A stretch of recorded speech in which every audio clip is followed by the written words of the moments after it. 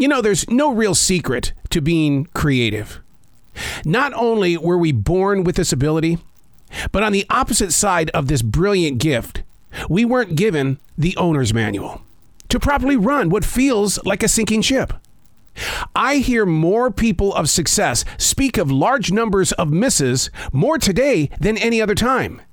It's as if life itself has spoken into their hearts, their multiple creative minds, and life has whispered, help them out.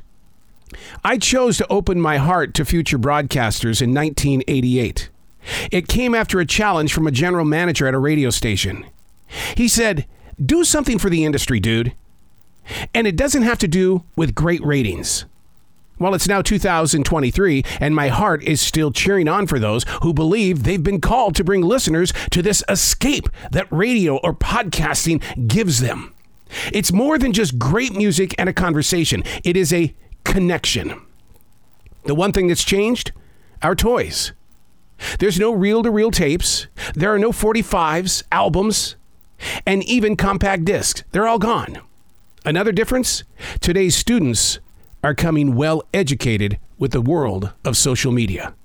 Hey, it's Arrow. This is The Daily Mess, a chronological walk through an everyday world. I am a daily writer, a silent wolf. I watch life. I study it. And then we get to talk about it. Because there's so much going on that is zooming by us so quickly that we totally miss out. This is The Daily Mess.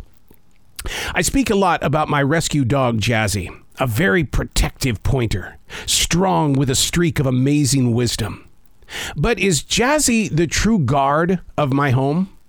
Not according to research.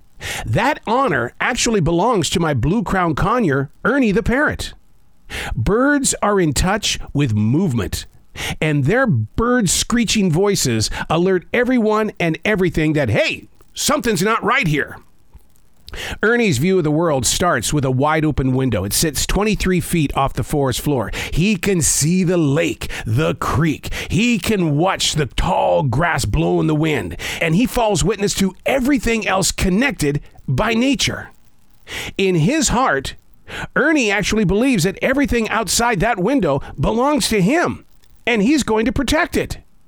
I mean, you should hear his alarm go off when the deer walk by or something else comes into his full view, like that pesky squirrel that sits outside the window in that tree, just tantalizing Ernie. Just teasing him. And that bird goes nuts. How dare someone come in Ernie's forest? I'm looking through a different set of windows, probably about 25 feet from where Ernie is. His view and my view, we're looking over the same forest.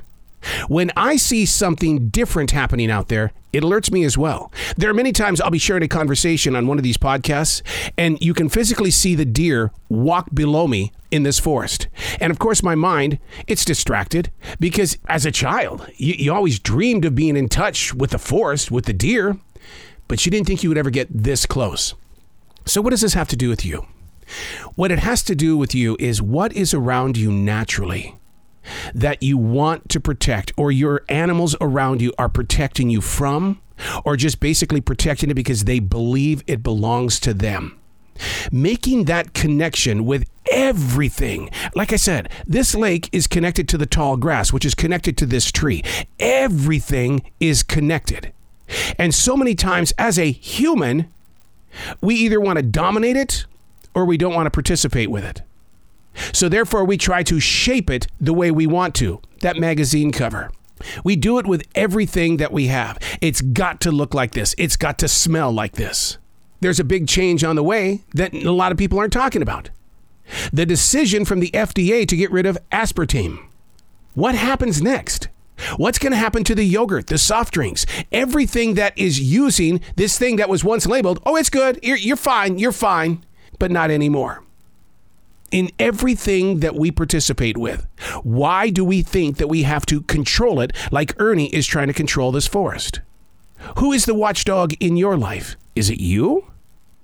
What would happen if you took the time to calm it down and let nature take its course? I'm Arrow, and that's The Daily Mess.